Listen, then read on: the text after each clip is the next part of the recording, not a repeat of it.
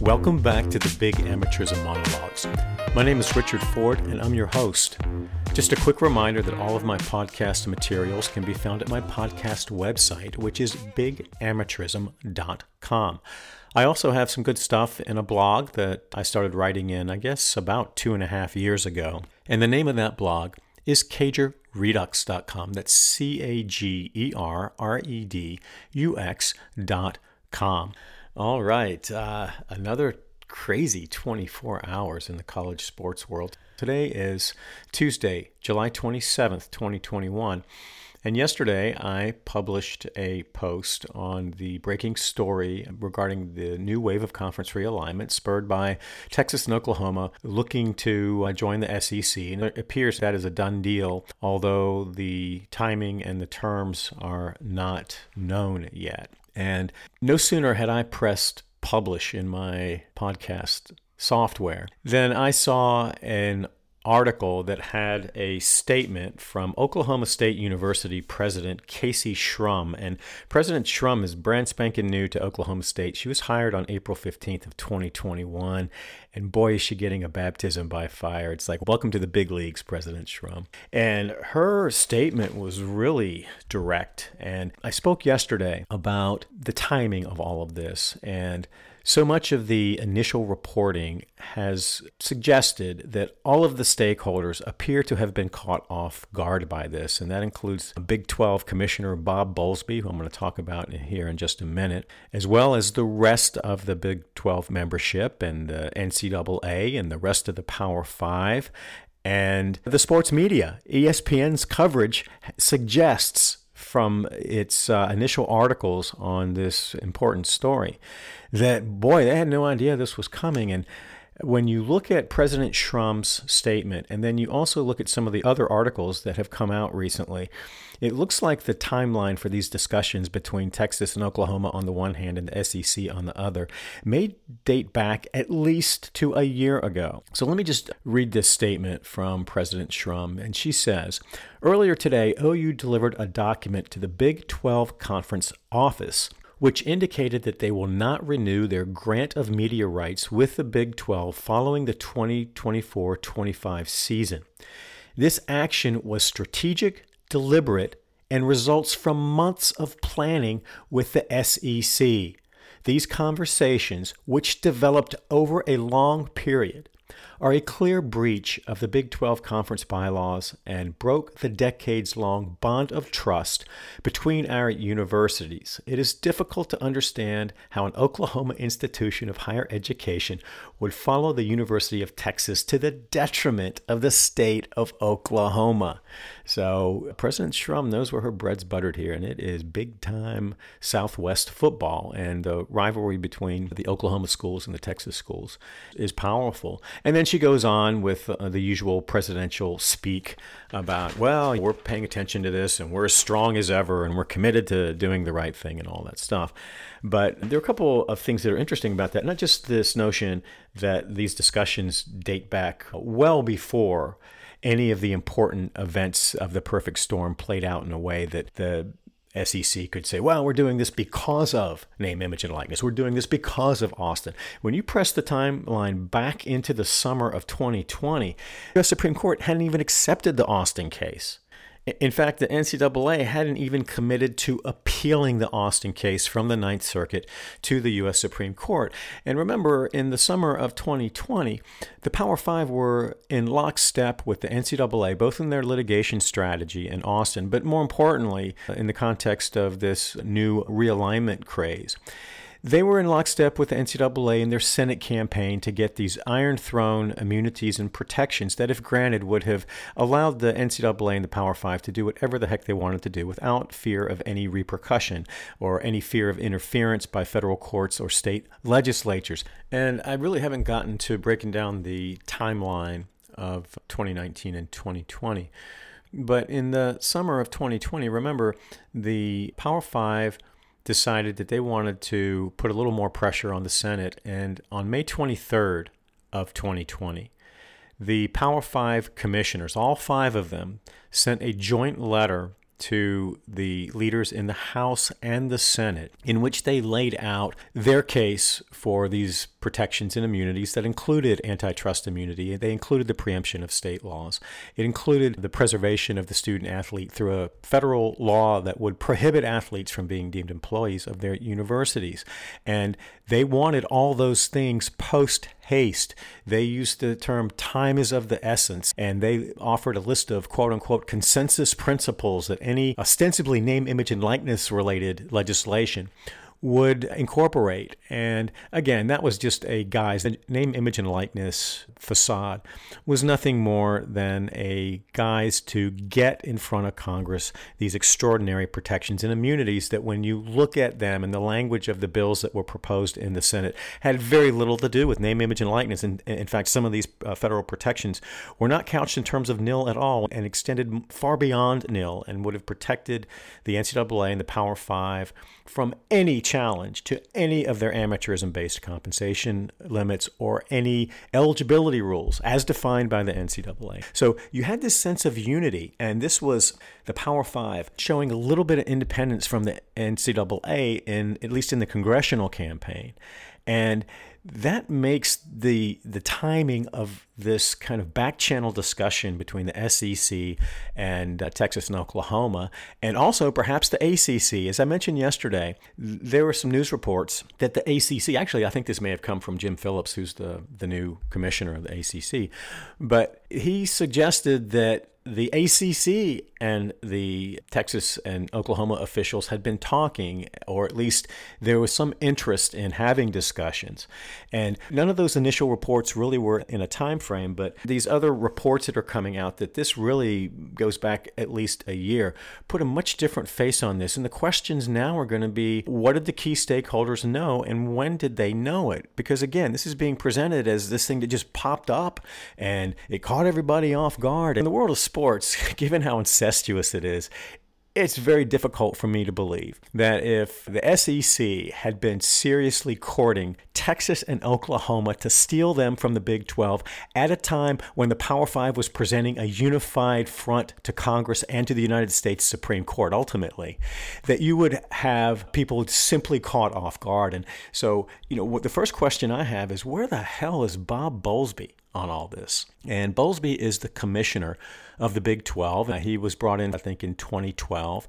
And he really is a senior conference, Power Five conference commissioner, because there's been a lot of turnover. And I think that's another issue that hasn't gotten a lot of discussion here. And it could explain why the other Power Five conference commissioners and the people who should be paying attention to this stuff really were asleep at the wheel, because you had important turnover in the Big Ten. You had Kevin Warren being brought in to replace Jim Delaney, and that happened in January of 2020. And that's a huge leadership change, because Delaney had been in that seat for a long time, and he really was the lead dog among the Power Five conference commissioners. And he did a hell of a job for the Big Ten, and the Big Ten's in great shape in large part because Delaney was really on the ball in protecting the conference interests. Then you had the Pac-12 with an important leadership change, and I talked about that in my episode on current events chaos back, 10 episodes ago maybe.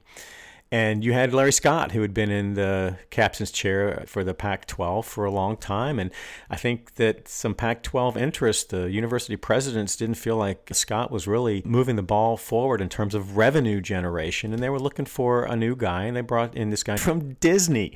He was an entertainment guy with Disney. And I think that tells you a lot about where college sports is today.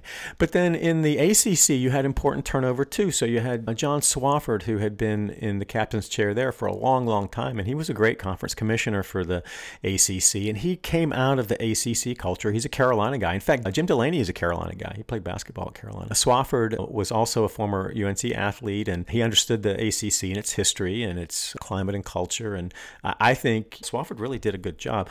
But he left, and then Jim Phillips comes in just a few months ago from Northwestern. He was the AD at Northwestern. So you had all of this turnover.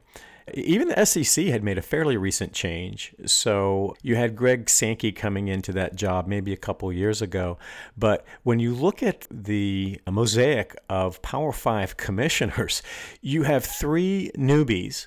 You have one fairly recent transition, and then you have Bob Bowlsby. Bob Bowlsby was the senior statesman among these Power 5 commissioners. And if anyone was paying attention to the possibility of any intra-Power 5 split or power grabs or poaching, it should have been Bob Bowlsby. And I'll also say this, Bob Bowlsby was always ready with a glib quote, and he was at that very first hearing in the Senate Commerce Committee, or Subcommittee of Commerce, on February 11th, 2020, in which the NCAA laid out the initial blueprint for their power grab at the federal level.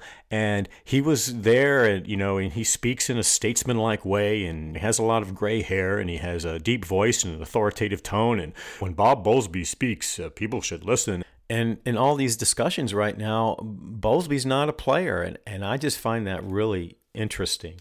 But he's going to have some explaining to do, I believe, as this story unfolds. The timing becomes clear, and we get a sense of what did people know and when did they know it. And this could be a really big story in the central question of who is in control of college sports. And again, we assumed that the Power 5 were marching in lockstep into the next phase of college sports where the NCAA was going to have a diminished role. And when I look back on Mark Emmert's July 15th interview with a small group of reporters and his bold statements that we just needed to completely start from scratch and rethink the structure of college sports and deregulate and decentralize and send things back to the conferences and to the institutions, all this stuff, that looks a lot different to me now. Because I find it very difficult to believe that Mark Emmert didn't know on July 15th of 2021 that this story was going to break and that this was going to result in a fundamental shift in the structure of big-time college sports. And that explains not only that interview, but some of the ways since then that the NCAA has positioned itself. And I'm going to talk more about that in a minute, because really the initial purpose of this episode was going to be to talk about how this new conference realignment impacts the relationship between the big-time powerful football interests and the NCAA. There are a lot of factors to consider here that really aren't on the table because we've been sucked in to this immediate story on conference realignment. But before I go there, I want to talk just a little bit more about this important question of who the hell's in control here. I just want to say again, I've said this in prior episodes, when the Commission on College Basketball in late 2017 and into 2018 was doing its work looking at this quote-unquote scandal in men's basketball, Dr. Rice on the backside of that came away, I think, with a pretty cynical view of how big-time college sports operated and the fact that there was this in-system finger-pointing that was really endemic to the business model and perhaps important in the business model because there's never any accountability. And you have these conflicts of interest, these massive, just shocking conflicts of interest among the governing boards in the NCAA, the Board of Governors and the Division I Board of Directors and all the crossover representation. And then you have the college presidents who are speaking out of both sides of their mouths, and under the current NCAA Constitution and on the backside of this aggressive wave in the 1990s for presidential control and responsibility for intercollegiate athletics, where the hell are the presidents? President Trump's statement yesterday is really an interesting insight into that, because she's not talking about the integrity of higher education, and she's not really even talking about the integrity of college sports. She's talking about getting screwed by Texas, Oklahoma, and the SEC. That's the starting point, because that's really where we are in the 21st century. And the big-time university presidents that are in the big-time college sports sweepstakes aren't even speaking the language of academic integrity. And I had said a few episodes ago, in the context of this possible deregulation and decentralization of big-time college sports, that this might be an opportunity for university presidents to really reassess whether we should renew the debate about academic integrity and the fit between big-time college sports and the mission of higher education. That's not going to happen because the presidents are in so deep. And remember, it was the presidents of the University of Texas and Oklahoma that were in these discussions with the SEC and the SEC's Commissioner Greg Sankey. So the presidents are front and center in creating the very problems they will turn around and say exist outside of their control. And this goes to the fundamental hypocrisy of presidential leadership and control of intercollegiate athletics. And it proves Walter Byers' point I mentioned in that 1995 expose that he wrote that was titled Unsportsmanlike Conduct, the Exploitation of College Athletes. I think that was the subtitle. But he just said, to hell with the presidents. All this chest pounding is just a big masquerade. And they are in on the scam, and they are up to their eyeballs in all of the elements of big-time college sports that they consistently rail against. So the presidents are in on the scam, but they want plausible deniability when they get caught with their pants down, which is exactly what's happening here with the rest of the Big 12. But the failure of leadership here at the conference commissioner level is just really shocking to me. And you would think that these conference commissioners would be mindful of the history of the tensions that have existed going back to the 1950s in the relationships between the powerful football interests and the rest of college sports, and then the infighting within the powerful football interests that reached Hatfield and McCoy-like proportions, particularly leading up to Board of Regents and then immediately after Board of Regents. But as I was reading President Schrumm's statement, I'm just asking myself, what kind of conversations is she having with Bob Bowlsby? And in my episode on Big Ten Secrets, when I looked at the Big Ten's attempt to move their fall football decisions into a forum where those discussions wouldn't be subject to public records requests, I talked about the extent to which I believed that the university presidents in the Power Five conferences were deferring to the conference commissioners who've been making an absurd amount of money. And in that chart that I talked about in the last episode that talked about conference revenues, it also includes the increase in the salaries of the conference commissioners. It's astronomical, just unbelievable. So I went back and looked at the Power Five conference commissioners' salaries. They're just eye-popping. So I want to just go through them real quick. I pulled the 2020 Form 990 tax returns. That's for the tax year ending in June of 2020, and it's actually for the full tax year of 2019. But I'm going to go from top to bottom. And remember, in the Big Ten, you had Delaney, who had been around a long time, and his salary reflects that. And then it looks like he got a nice little golden parachute. I don't know if that's going to continue going forward. But for this transition year from Delaney to Warren, and again, Warren took over on January 2nd of 2020, so it's the middle of this tax year. Delaney made $5,556,000 in organizational compensation. Then he received another $3 million in quote-unquote other compensation. So that's $8.5 million that Jim Delaney got in the 2019 tax year. Warren, for his 6 months of work in the 2020 cycle, he made $1,183,000 in organizational compensation and about $166,000 in other compensation. So for that single year, the Big Ten paid nearly $10 million in conference commissioner's salary. That's a big number. That's a really big number. And I think it reflects the importance that conference commissioners have assumed relative to the rest of the decision makers in big-time college sports. And remember, these university presidents are setting these salaries because for most conferences, they sit on the board of directors of the independent conference entities. So you got Delaney at the top of the heap. And then, let's see, Larry Scott at the Pac-12 made $4,620,000. And he was on his way out because I believe the Pac-12 presidents didn't think he was getting the job done. But that's just an enormous amount of money. And then you have the Big 12 and Bob Bowlsby. And in that 2019 tax year that ended in June of 2020, Big Bob Bowlsby, or maybe I should say bewildered Bob Bowlsby, made $4,392,000.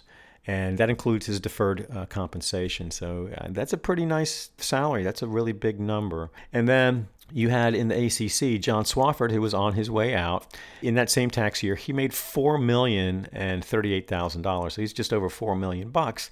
And then seeing them all in fifth place is Greg Sankey of the SEC.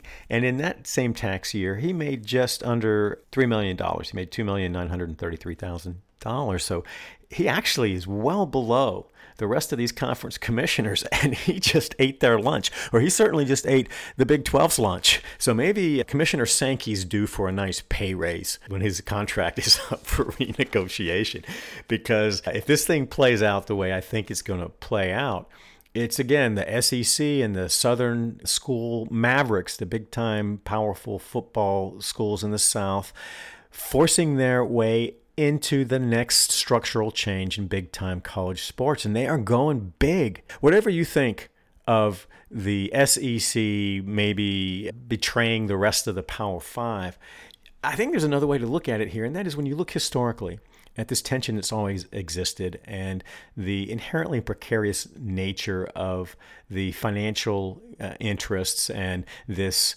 mad desire, this American desire to be the best and to have the best and to compete at the highest level and to win at the highest level. Those dynamics are driving these decisions, and it's a constant low burn that influences almost every decision in college sports.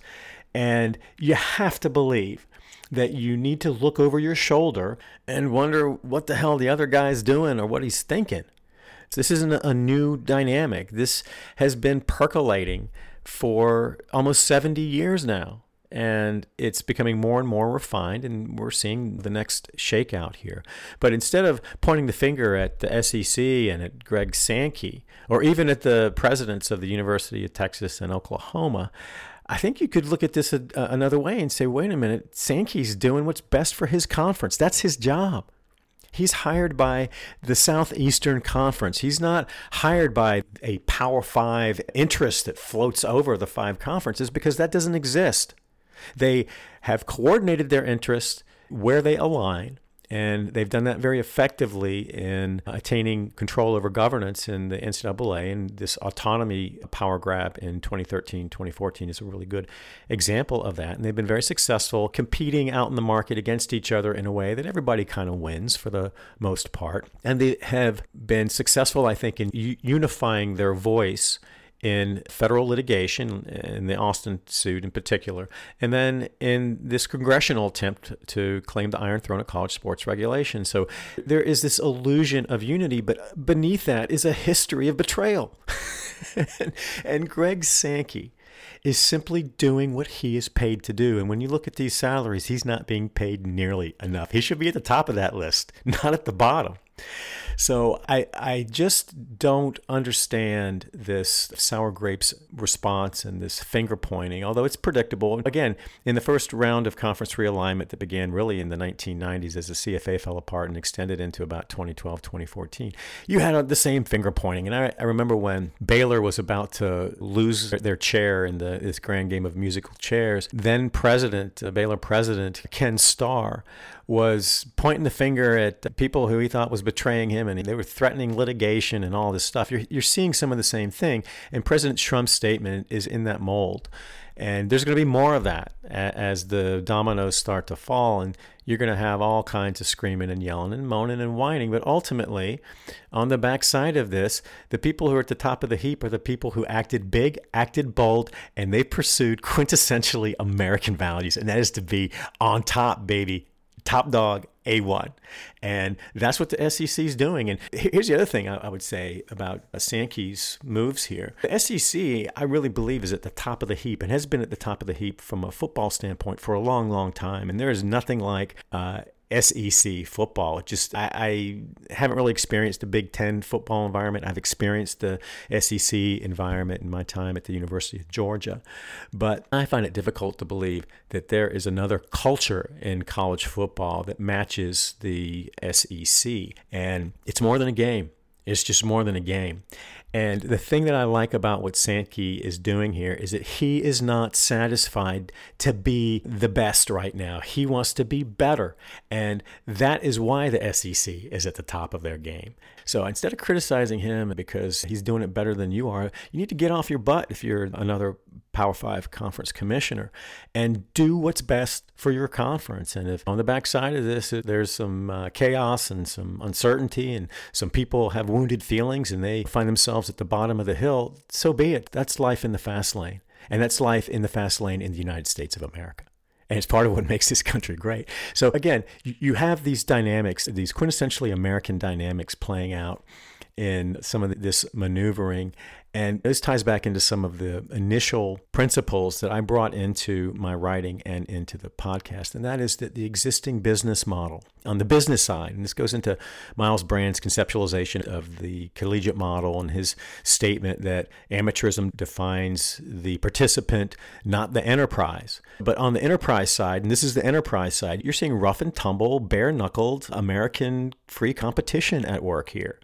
And I just find that incredibly ironic that when it comes to the labor practices, the same interests are acting in a decidedly un-American way with all these compensation limits. And again, I think the unanimity in the Supreme Court's decision really was an exclamation point on that hypocrisy.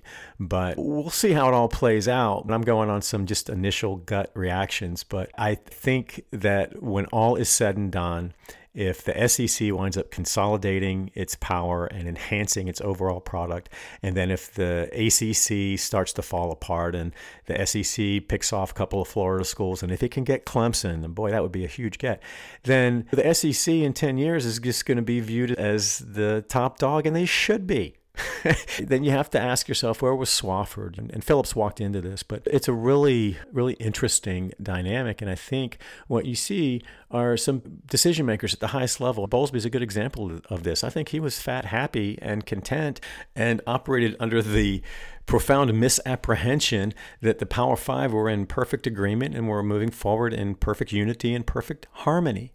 And that would be an easy trap to fall into when you're writing joint letters to Congress and you're lockstep in your litigation strategy in a case that could change the future of college sports. But it is completely outside of the history of these relationships, and it's outside of the instincts of the competitors within the Power Five. So, yeah, I wanted to point that out because I think that as this is being spun, and again, we don't know who knew what and when they knew it, and that's all going to reveal itself. But I just don't believe that this movement really was related directly to the name, image, and likeness debate, or to the outcome in the Austin suit, or to any of these other external factors that it's easy to point to and say, well, this was the reason now, or that was the reason. No, the answer here is in history, it's in prior behavior, and it's in the notion that past is prologue. And that's where we are right now. So what does it mean now for the NCAA? That is a really important issue here, because I think part of this storyline and this new wave of conference realignment, whatever it winds up looking like, is built around the assumption that the NCAA is dead, that the NCAA is not a power player, and that in this new wave of realignment, the NCAA doesn't really have a role. And I'm not sure that's the case. So I think we have to step back a little bit and put on our reality glasses here. As much as I would like to say that the NCAA is done, I want it to be done because it is a corrupt organization. And I think it is being exposed in these perfect storm events that are playing out right now as really an empty suit. And the NCAA has been doing the bidding for big-time powerful football interests in order to have their cooperation in retaining the March Madness contract. That's the NCAA's consolation prize after Board of Regents. And that's what they, I think, are playing to right now. And they're repositioning, I believe they're repositioning to be relevant in the college basketball discussion, not really the college football discussion, because they haven't gotten a penny of money from college football since 1984. So this notion that the NCAA really has any skin in the game and what's happening here with Power 5 football is an illusion. And you have to remember that back during fall football, the NCAA just basically took itself out of the game. The NCAA Board of Governors in its August 2020 meeting, they issued a statement that basically said, we're putting ourselves on administrative leave because there's so many things happening here. We don't know what's going to happen, and we don't have any control over it. So we're going to press pause for up to 2 years. It's something that people haven't talked about. And I wrote about that in my blog. And I talked in detail about that August 4th statement that came out of that meeting. And it was significant because that was at a time when the fall football decisions were being made, when the uncertainty of COVID was at its apex, and the NCAA's lack of power and control over big-time football was so painfully obvious there. And nobody was talking about it on those terms. Mark Emmert, he would just bump and run on the fact that the NCAA doesn't have any control over football championships. What he should have said is, we have no control over this product. We don't own it. We don't have anything to do with it. And this product operates completely outside of the NCAA for all intents and purposes, except to the extent that the Power Five are technically NCAA members. That's it. But one of the central questions I think that will come out of this new realignment craze is whether any new products on the backside will officially and formally separate from the NCAA. And that's a big issue. And despite the appearance of separation, and despite the fact that the Power Five have really operated autonomously outside of the NCAA, at least with respect to their football interests, which drive the entire college sports marketplace, there is still some incentive for whatever product exists on the backside to operate under the NCAA umbrella. And in my third episode on the prisoner's dilemma, I really looked at what the NCAA had to gain or lose if it turned on the Power Five, and what the Power Five had to gain or lose if it turned on the NCAA. And I was looking at those as really the only two interests. I wasn't analyzing it in terms of the Power Five turning on each other, but some of the same issues present themselves. So on the backside, let's say we have three major conferences. You have this mega Southern football conference, then you have the Big Ten and maybe a beefed up Big Ten and a beefed up Pac-12. If you have that, how are they going to organize themselves? Are they going to be an independent corporation outside of the NCAA? If so, what's that entity going to look like? Is it going to be for-profit? Is it going to try to be non-profit? Is it going to try to operate under principles of amateurism? And these issues are really important because you have to understand that the issues as they've been framed, both in federal courts and in Congress, are built around the assumption that the National Collegiate Athletic Association is the primary regulatory authority in college sports, and that college sports will continue to operate under an amateurism-based model. And even though the Supreme Court delivered a blow to that, at least a symbolic blow, they didn't strike down amateurism. They weren't presented with that issue. And I talked at length about that in the episodes leading up to Austin and then immediately after Austin. So this discussion is going to talk about this basic relationship between powerful football and the NCAA, but it's also important to fold in what the campaign in the Senate is going to look like going forward. And I want to press rewind back into late 2019 when the NCAA, through its working group and through its stealth lobbying in the Senate, was preparing this imperial march through the Senate to get these extraordinary federal protections and immunities that, if granted, would have basically been the end of the athletes' rights movement. And as that was taking shape, and as the NCAA was really putting together its lobbying campaign, its stealth lobbying campaign that really wasn't disclosed until April of 2020 when the working group issued its final report, there were discussions behind the scenes among the Power Five, excluding the NCAA, private discussions among the Power Five saying, do we really want to be putting the NCAA in charge of this? And we have some important interests here, and they're different from the rest of the college sports. And, I talked about that in a prior episode. And I want to just mention a couple of the themes, the broad themes that came out of that. And there was this meeting on December 10th of 2019, really at the kind of the beginning wave of the NCAA's full court press in the Senate. And you had the five Power Five conference commissioners. You had university presidents from all five conferences. And this was a private meeting, and it was a boys club meeting. And let's see, I can't remember exactly how many people. I think there were 15 people total, all men, mostly white men, 12 of the 15 white men. And this was really the back room. People wonder, well, what happens in these backroom discussions and these off-the-record conference room meetings? Well, this is evidence of that, and this made it into the public domain, I think, against the Power Five's wishes. But in this meeting, the Power Five were basically strategizing on how the Power Five as a unified group were going to position themselves in the public and in the Senate and also in federal courts. And so they were in pretty good agreement that they wanted to be in harmony with the NCAA and their antitrust defense issues. And they were, I think, referring to Austin there. Then they talk about the legislative side of the equation there. And there were some just open concerns about Mark Emmert's leadership and his ability to navigate the interests of the Power Five through the legislative process. So there was a theme that developed in this meeting that there needed to be the appearance of unity. Unity was so important, and they didn't want to come out and criticize the NCAA or act in a way that would suggest to the Senate that there was any dissension within the ranks.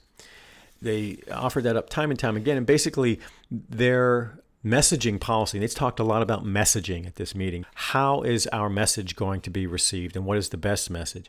And they concluded, and this goes back to this prisoner's dilemma thing, do the prisoners cooperate or do they turn on each other?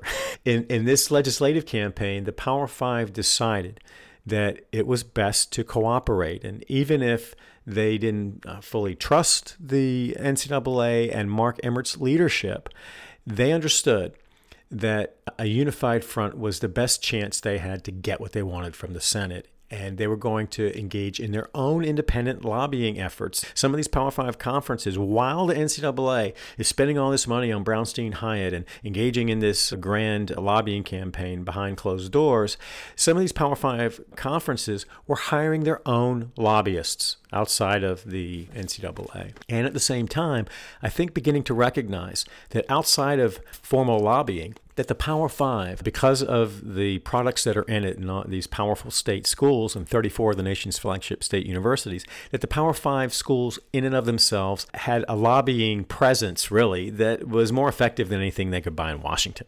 So they were thinking about these direct lines from the institutions and the conferences to senators who represent states that those schools were in. And we don't know how that's going to play out yet. But the thing that I find really interesting about the timing of this announcement on Texas and Oklahoma, and now all this finger pointing. So this is now a public fight. The Power Five can't put that genie back in the bottle. And they can't go to the Senate now with a unified voice. And I think that's going to be a real problem, both for the Power Five interests and also for the NCAA. And I think that those two interests still want preemption. This thing in the Senate has boiled down to one issue, preemption. And I'm not going to say I told you so, but I've been saying this for 2 years now, that when push came to shove, what the NCAA and Power Five really wanted was to get state legislatures out of the regulatory field. And the antitrust issues are not as clear-cut, even after the Austin decision, as I think a lot of people want to make them. And this notion that athletes can't be employees of their universities is also something that needs to be dealt with at the federal level if you're the NCAA and the Power Five. So on all of the things that the NCAA and Power Five originally wanted before this public infighting that broke just in the last 2 weeks, you have a really convergence of interests, and they're really important interests. But I just wonder now, when the NCAA and Power Five go back to the Senate, what that's going to look like, because all these concerns that are outlined in this December memo about the consequences of the appearance of a lack of unity and how that will complicate and make much more difficult the ability of the NCAA and the Power Five to get what they want from the Senate. And I think under these circumstances now, what you're going to get from a lot of senators, and this may be across the board politically, but I think what you're going to hear from a lot of senators is, wait a minute, we're in the most transformative phase in the history of college sports. We don't know what it's going to look like, and everybody commenting on it, including lifelong insiders and experts, are saying, who the hell knows? It's impossible to predict. And not knowing what that's going to look like, or whether the big-time powerful football interests are even going to be in the NCAA, makes it impossible for us to offer any blanket federal protections in a market that is this unstable. And that is a fair observation. And now the NCAA and the Power Five are going to have to explain that away. And I just want to talk about some of these provisions that are under the umbrella of quote-unquote name, image, and likeness, but are really driven to either explicitly promoting the NCAA's request for the Iron Throne and all these three things that they want: antitrust immunity and preemption, and then athletes can't be employees. And all of the bills that have been proposed in the United States Congress, both in the House, but I'm mostly talking about those in the Senate. And there have been a number of bills that have come out there. And there have been no hearings held in the House, only in the Senate. There have been 6 hearings since February of 2020. But in all of those bills, the definition section is so important, because those definitions determine the coverage of the act, what's included, what's excluded. And sometimes people just gloss over those, but those are some of the most important provisions in these laws. And in the way that these laws look at the entities that are involved in the regulation of big-time college sports, there are 3 assumptions built in. One is that the regulation is at the national level, not at the regional level, not at the conference level, not at the individual school level, but a national association.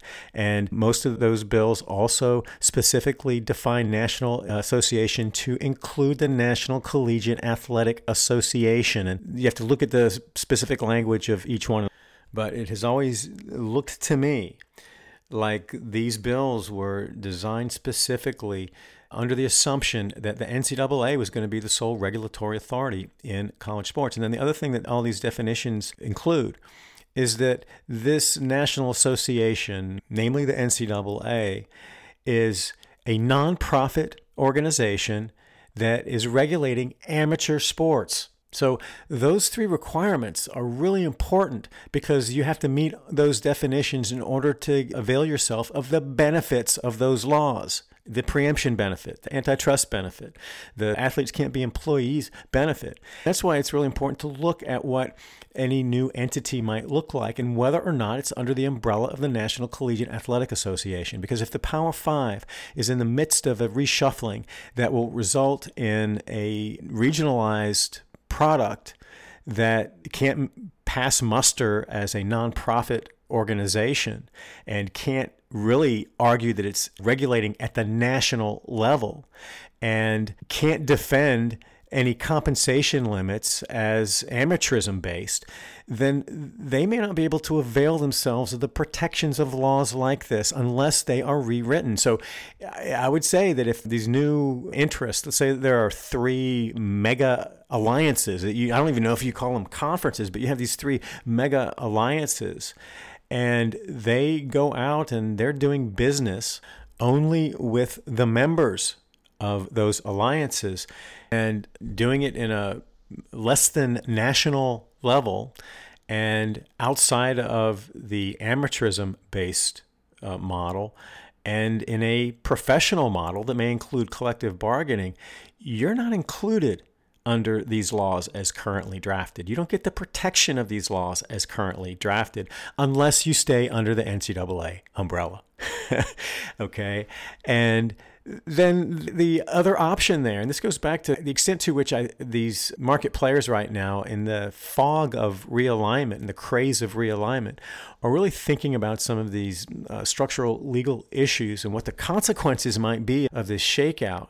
But I think it would be a tough case for a new alliance entity like the one that we may be headed towards to go to Congress and say we should be included in these laws that provide protections for national athletics associations regulating amateur sports.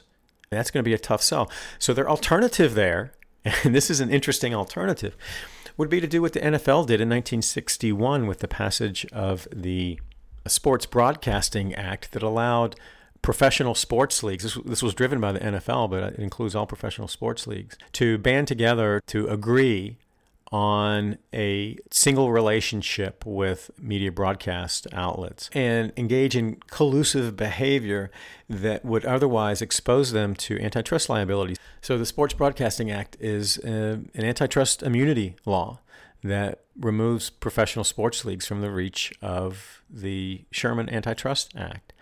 But it is a professional sports league law, and it would be interesting to see if this new entity, if it couldn't pass muster as a nonprofit, amateurism-based national regulatory agency like the NCAA, would it fit into the Sports Broadcasting Act?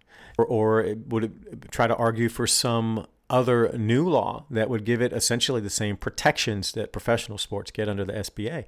And that's where they may find themselves. And that's a big if, because if they don't get antitrust protection here and they go out into this market in a way that really exposes the truth of their business model, which is that they are a professional sports league at that level, then they're going to be subject to all kinds of potential antitrust liability from the have-nots. And just to gild that point, I want to read the definition of National Amateur Athletic Association from the federal law proposed by Jerry Moran, who is a Republican from Kansas, and he's on the Senate Commerce Committee, the committee that's going to really decide the future of college sports, I think. And he was a ringleader pushing NCAA interests early in this campaign in the Senate. And he actually presided over the very first hearing on February 11th, 2020, because he chaired a subcommittee of commerce that heard these claims for federal intervention. But in February of 2021, a year later, and this is after the change in Congress, and this is after the U.S. Supreme Court has accepted the Austin case, but before it's heard oral argument, Moran introduced in the Senate the Amateur Athletics Protection and Compensation Act of 2021. And as that title suggests, it is directed to amateur athletes. And then it goes through its definitions. And again, some of the most important components of this entire law are contained in the definition section. And I've promised this several times. I really want to go through this Moran bill because it is bad news for the athletes. And I'll get to it at some point. In this structure that Moran put together, there would be a government corporation, which is a term of art, that would oversee all of this. And that's just really, I think, a disguise for NCAA control of the regulation of college sports. But just in terms of defining what a National Amateur Athletic Association is, here's what Moran's bill says.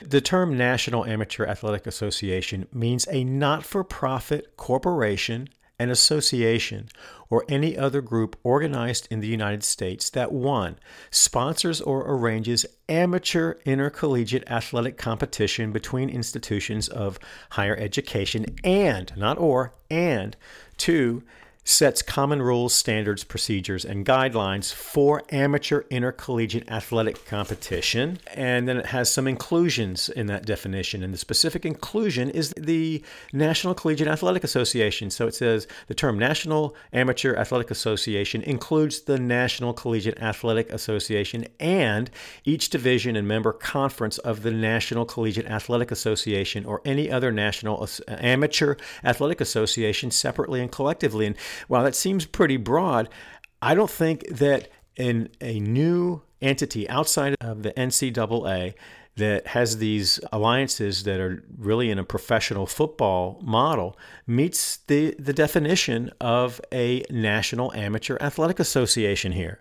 So the safest approach for any new entity really would be to fly under the NCAA umbrella for cynical purposes, just to continue the lie that this is really an amateur product. But if this product is either purposely designed to operate completely outside of the NCAA or is pushed outside of the NCAA, which is what should happen, but it hasn't happened because the NCAA national office is in bed with powerful football interests. So you still have some glue there, and the big-time powerful football interests have some incentive to be under the NCAA umbrella. And I think when we get to Congress, there's been this question in my mind as I've been analyzing these issues in the campaign in the Senate, as to who's really influencing senators here. Is it the NCAA through its sophisticated lobbying campaign that is run through Brownstein-Hyatt, or is it the Power Five interests that are increasingly run through the individual institutions in the states that have Power Five schools, and the Power Five senators that represent those states and those interests in those schools? And that direct line, the Power Five line, I think is much more effective. And if you're just counting votes, that's the best way to get there. And that's another thing to consider here.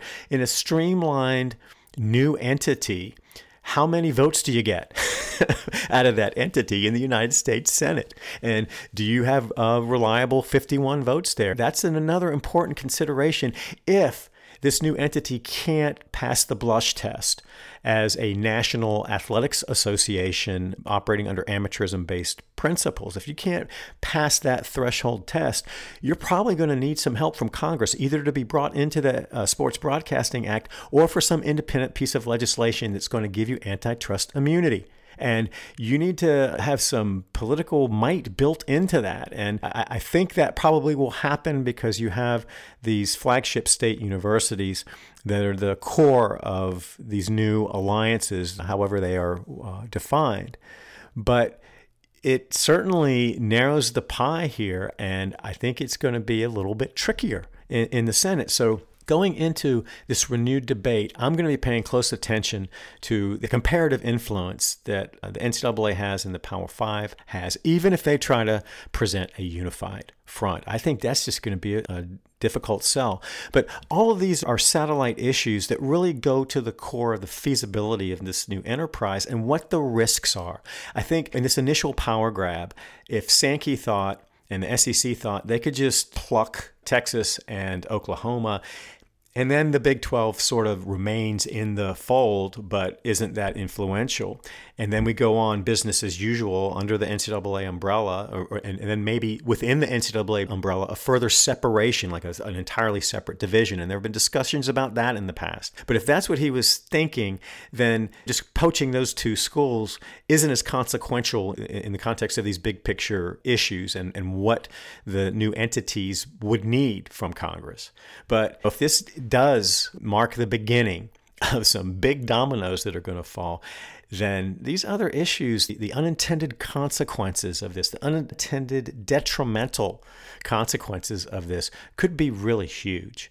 And it's just not clear to me from the comments that I've seen and the people who are talking about the next move that they're really thinking about this. This is front and center, and that they have really thought through all of the potential implications of this realignment. And on that point, I just want to say a couple of things about the way it looks to me like the NCAA is positioning itself. And when I was away on vacation last week, I was able to get internet access at a restaurant that I was at. And so I checked in on some things, and I went to the NCAA website, and I didn't recognize it. And the reason I didn't recognize it is because it is brand spanking new. I don't know the exact day that they did it, but it was last week, July 21st or 22nd. It looked like it launched. I just want to talk about that for a second, because I think it's a poker tell about what the NCAA is trying to do and how, at least from a public relations standpoint, they're trying to position themselves when I think most people view them as being in a position of weakness, a really profound weakness relative to the rest of the college sports marketplace. But this website, this new NCAA website, is just a piece of work. So it looks like the NCAA has partnered with a new company for its website design, and the name of the company is Sidearm Sports, and they are a division of Learfield IMG College Sports. And Learfield IMG is perhaps the largest and really a monolithic market actor in big-time college sports, and they do all the marketing and branding and data collection and positioning, and they issue licenses through the college licensing company. And that may sound familiar because they were defendants in this O'Bannon lawsuit because the CLC took the NCAA intellectual property and licensed it to EA Sports, and EA Sports produced all these basketball video games that had the identifiable material of real college athletes, and that was a big part of the lawsuit. But they're everywhere, and I think that they are involved with maybe 45 plus Power 5 schools, most of the Power 5 conferences, and with the NCAA, and then individual schools across the country in every division. And they're just a very powerful player, and they do a really good job with their website. This is a much, much better website just from a presentation standpoint than what the NCAA had before. And I think that speaks to where the NCAA's head is in terms of what it needs to do now, because its image has taken a huge hit on the backside of its failure to get anything done on nil, either in the Senate or in the House, and its failure in Austin, and that was a self-inflicted wound. And that was a big one. But you go to the Gateway page, and in the old website, you had rotating pictures. You had the pep band, university pep band, and you had a swimmer, and then you had some other athletes, and it was all about the athlete. It wasn't about the individual decision makers at the NCAA, and it wasn't about Mark Emmert. But the NCAA is in a new space here, because when you go to the Gateway page, the top half of it is filled with this really large and powerful image of a female track and field runners in a relay race, and the lead woman that they really focus on. You see some blurred competitors in the background, but the lead woman with the baton in her hand is an African American woman running for Texas A&M, and it looks like her team won that relay. But the messaging there is Tokyo 2020, Olympians made here. And again, this is just powerful messaging, and you have to look at this in terms of the visceral visual messaging and what we immediately process here. And this goes back to my discussion in my Independence Day episode on July 4th about the System 1 and System 2 thinking and how effective corporations are now, and these big tech companies. And I talked about that in the context of this documentary, The Social Dilemma, and how good these companies are at manipulating us psychologically to come to a certain attitude and a feeling and a belief system. And it's this kind of messaging that works in that regard, and that System 1 thinking that we're in for 98% of the time. We just take it in and we draw these associations, and they stick, and we trust them. But the message here is Olympians made here, that without the NCAA, we wouldn't be participating in the Olympics. The NCAA is just responsible for this whole Olympic movement. It all runs through the beauty of amateur athletics, amateur intercollegiate athletics. And it's really an interesting shift in marketing, because it incorporates themes of nationalism, powerful themes of nationalism. So they're wrapping themselves up in a product that really doesn't have any direct link to college sports, I don't think, and trying to claim credit for that. And in the process, they're wrapping themselves in the American flag, which is just so ironic given the business model, which is based on the suppressed cost of labor that has a disproportionate impact on African American men. And then below that, and this is where it gets really hard to swallow, there's a picture of Mark Emmert. And it is Mark Emmert. Again, this is on the Gateway page. This is clearly about propping up Mark Emmert as a leader and trying to change public opinion about who he is and what he stands for, and his relationship to this wonderful enterprise of college sports. So in this picture, you see a smiling Emmert walking across some invisible surface, and he's dressed in a dark suit. He has his hands clasped, a fig leaf posture with his hands in front of his waist, and left hand over right hand, visibly showing the wedding ring. And he's got a humble smile and a friendly visage. And then the background is light blue mixed in with dark blue, a hint of purple, and all of this was staged. This is a staged photo. This is not a candid shot. He's not walking across the stage to deliver the State of the Association speech.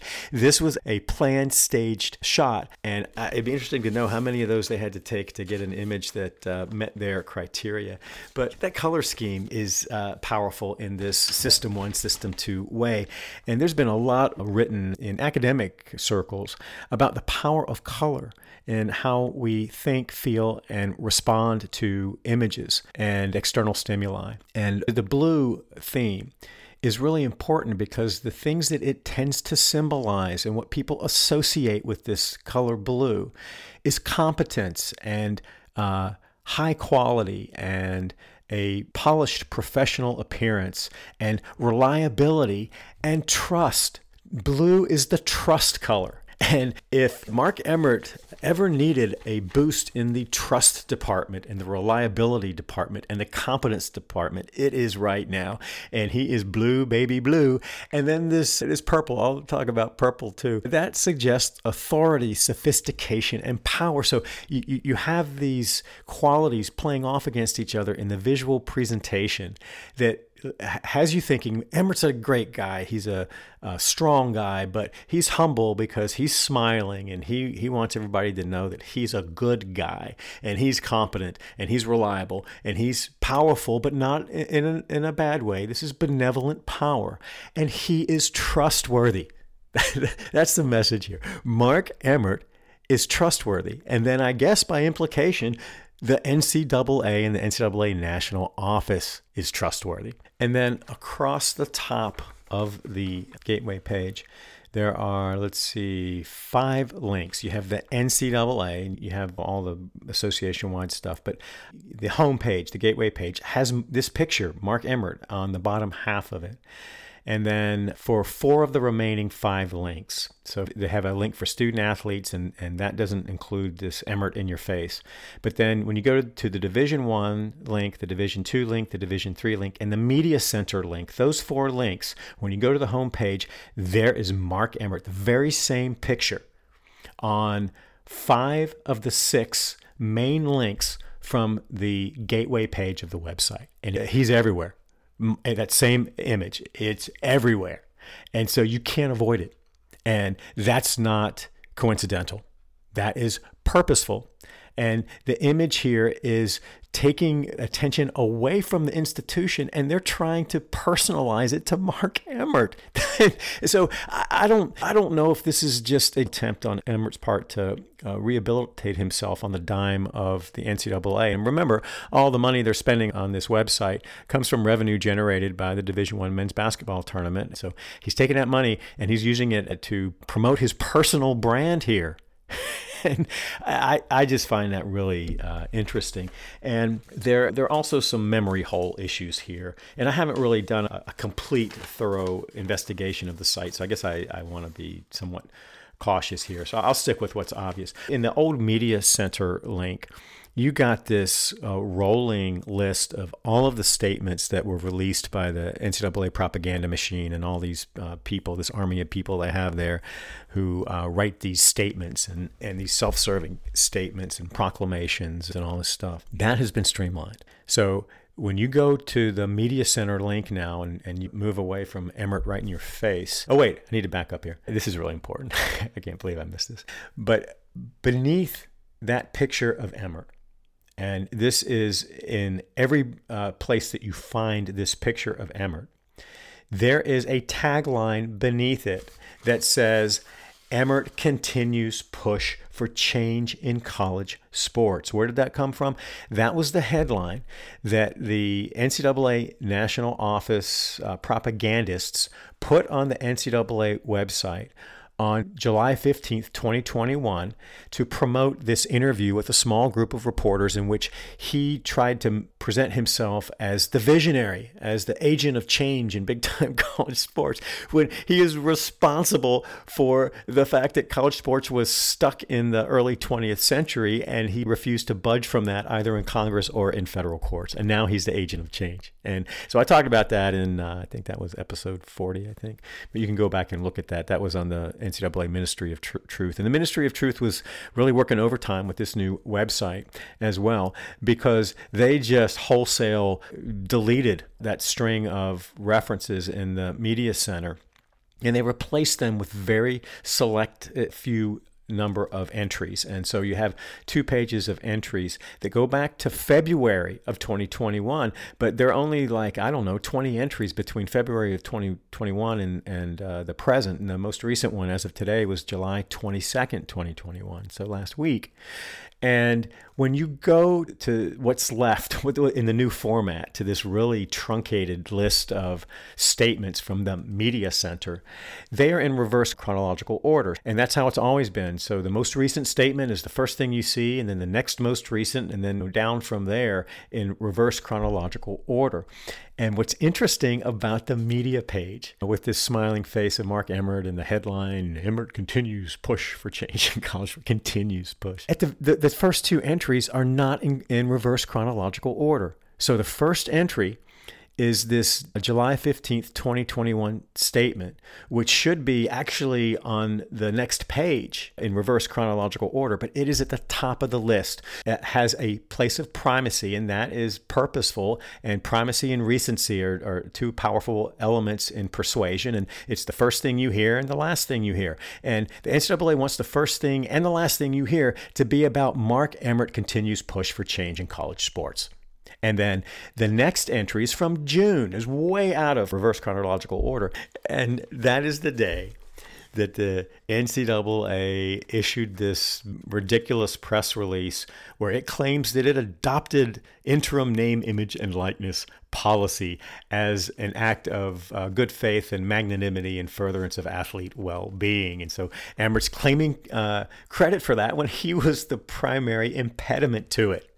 At every level, and I've talked about that. But the NCAA comes out with that statement on June 30th, 7 hours and 40 minutes before midnight, which began in earnest the NIL era and all these state laws that were passed in the wake of NCAA arrogance and incompetence.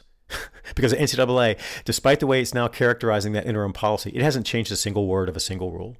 And it says in all of its publicly available information, you have to dig deep, but when you go to the minutes for the Division I Council and Division I Board of Directors and the Board of Governors, they're very careful to make it clear that this is an interim policy conditioned and dependent upon ultimately either actual NIL rules changes within the NCAA or a federal bill that is going to basically allow the NCAA to do whatever the hell it wants to on NIL without any repercussion or without any interference from states.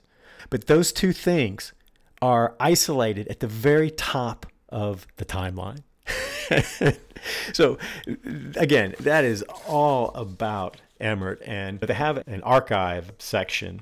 And because it's new, I'm not navigating it as easily as I did the old website, which was a train wreck, by the way. And again, I think that this new company's done a really good job from a presentation standpoint. But when you go to their archives, the most recent archive is 2013. So from 2014 to the present, there's nothing easily accessible. I haven't looked to see if there's some other way that you could get a particular document from that 7-year period.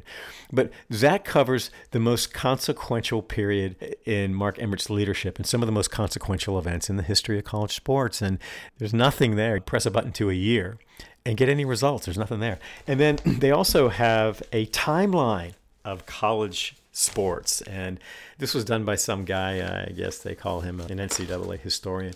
But, you know, along with the disappearance of the media center statements for 7 years, down the memory hole.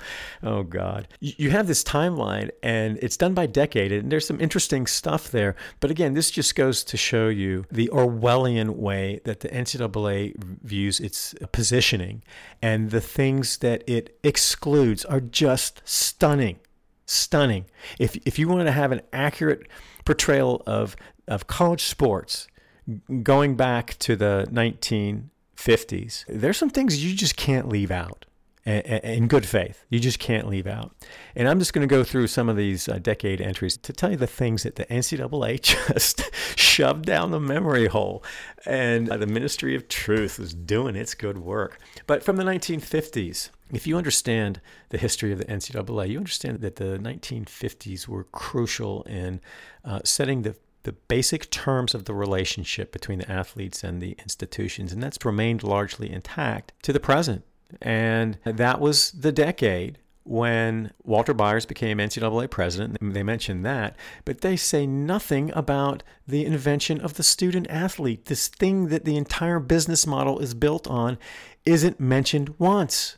And the context in which it came about wasn't mentioned. There's no mention that in 1956, the NCAA adopted the full athletic scholarship. Walter Byers said that was one of the 3 most important events in the history of college sports. That's inconvenient for the NCAA because it shines a light on this capitulation to pay for play, and the invention of the student athlete shows it as a sham. But you cannot do an honest timeline of college sports and leave those two things out. So there you go, down the memory hole.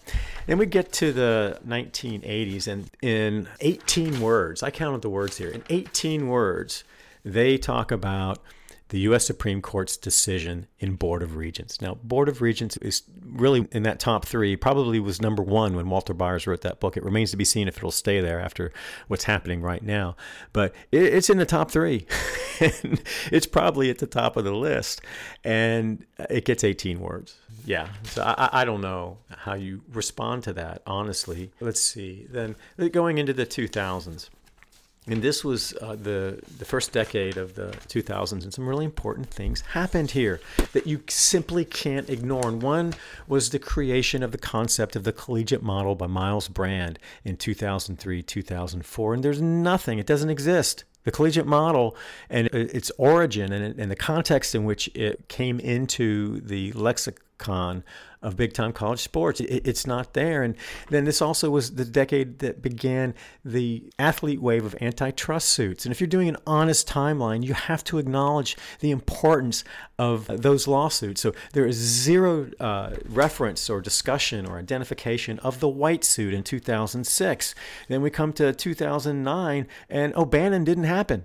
So this O'Bannon lawsuit, which will go down in history as one of the single most important events in the history of college sports, because for the first time, the NCAA was held accountable under antitrust laws for its compensation limits. That seminal case doesn't get a single word. How can that be? So there you have it. And then we go to this decade, 2010 to 2020, and I just want to make a couple of observations. Another of the most important events in the history of college sports, I think, was the aggregation of the Power Five's power and then their exercise of that power to achieve autonomy status, which I think is the precursor to what's happening right now. And again, if you're doing an honest timeline about the truly significant events in the history of college sports, you have to talk about that.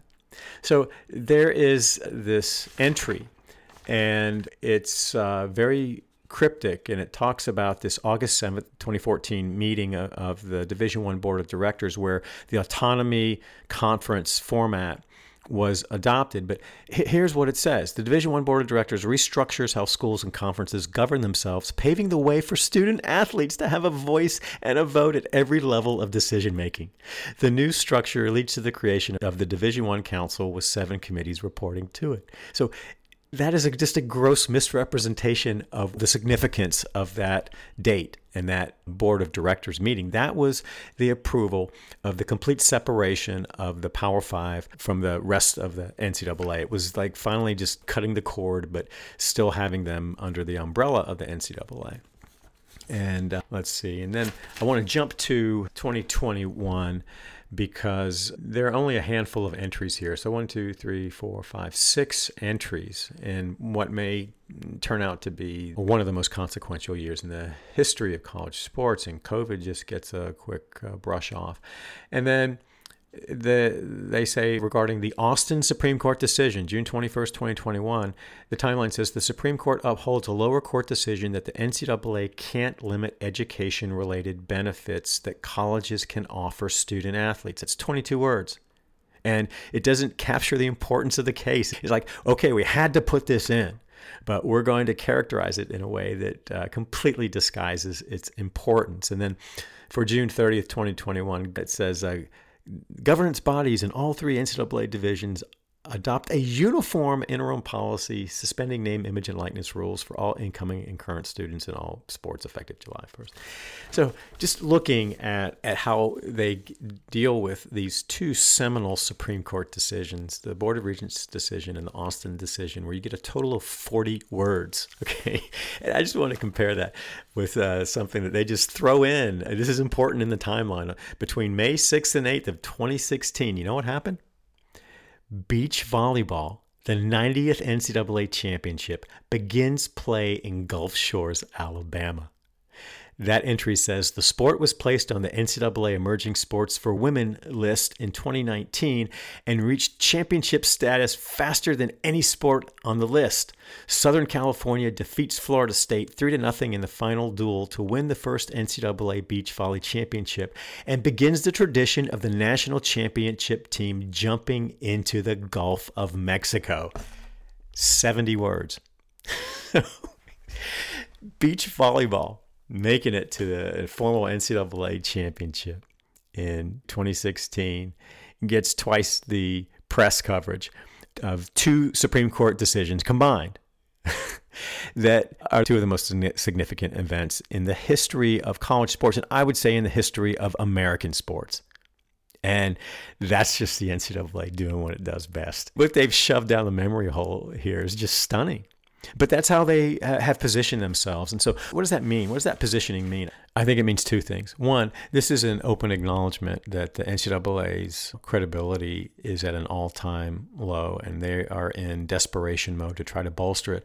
Why they're doing it through the persona of Mark Emmert is beyond me. But you have to remember the Board of Governors is stuck with Emmert, and they can't fire him right now because that would be an admission that they really kept him on board for reasons beyond his job performance. And remember that in April of 2021, just a few months ago, the Board of Governors unanimously extended his contract into 2025. So what are you going to do? How are you going to try to brand this thing? So maybe this is also positioning for the next round in Congress, and Mark Emmert's trying to come in with the new humble and trustworthy look, because that sure as heck isn't how he's behaved himself in Senate hearings since February of 2020.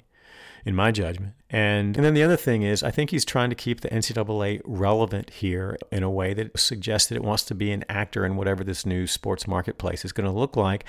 And finally, I think this is all directed to one thing, and that is holding on to the March Madness money.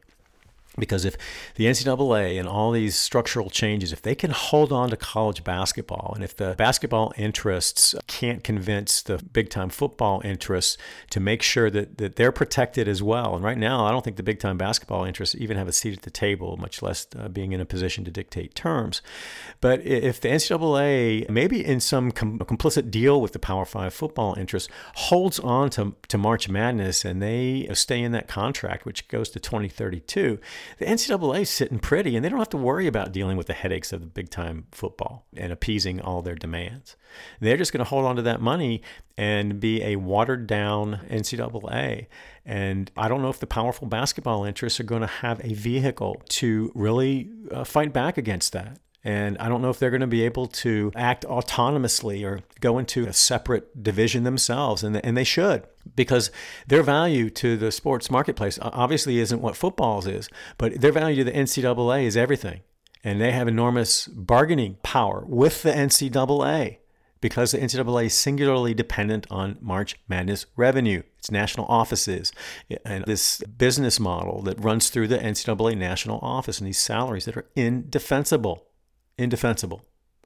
So I think that's what the NCAA is positioning itself for, and they're just going now with a complete makeover on the image they want to project, and it'll be real interesting to see if that has any influence. The media hasn't really given much pushback on Emmert's propaganda, and I've talked about that, and again, that's just goes to how dysfunctional the media market is in the sports media and actually in the mainstream media when they're covering sports. And it's just a very cozy relationship, and everybody's happy as long as everybody's making money. And the NCAA and Mark Emmert just want to keep the gravy train rolling. That's what it's all about. So with that, I'm going to close this out, and then I'm not sure what my next episode is. Every time I predict what it's going to be, something else happens, and I wind up calling it audible. But for now, I'm just going to close this out. Thank you so much for joining. It's always an honor and a privilege to have you, and I hope you'll be back for the next episode of the Big Amateurism Monologues. Take care.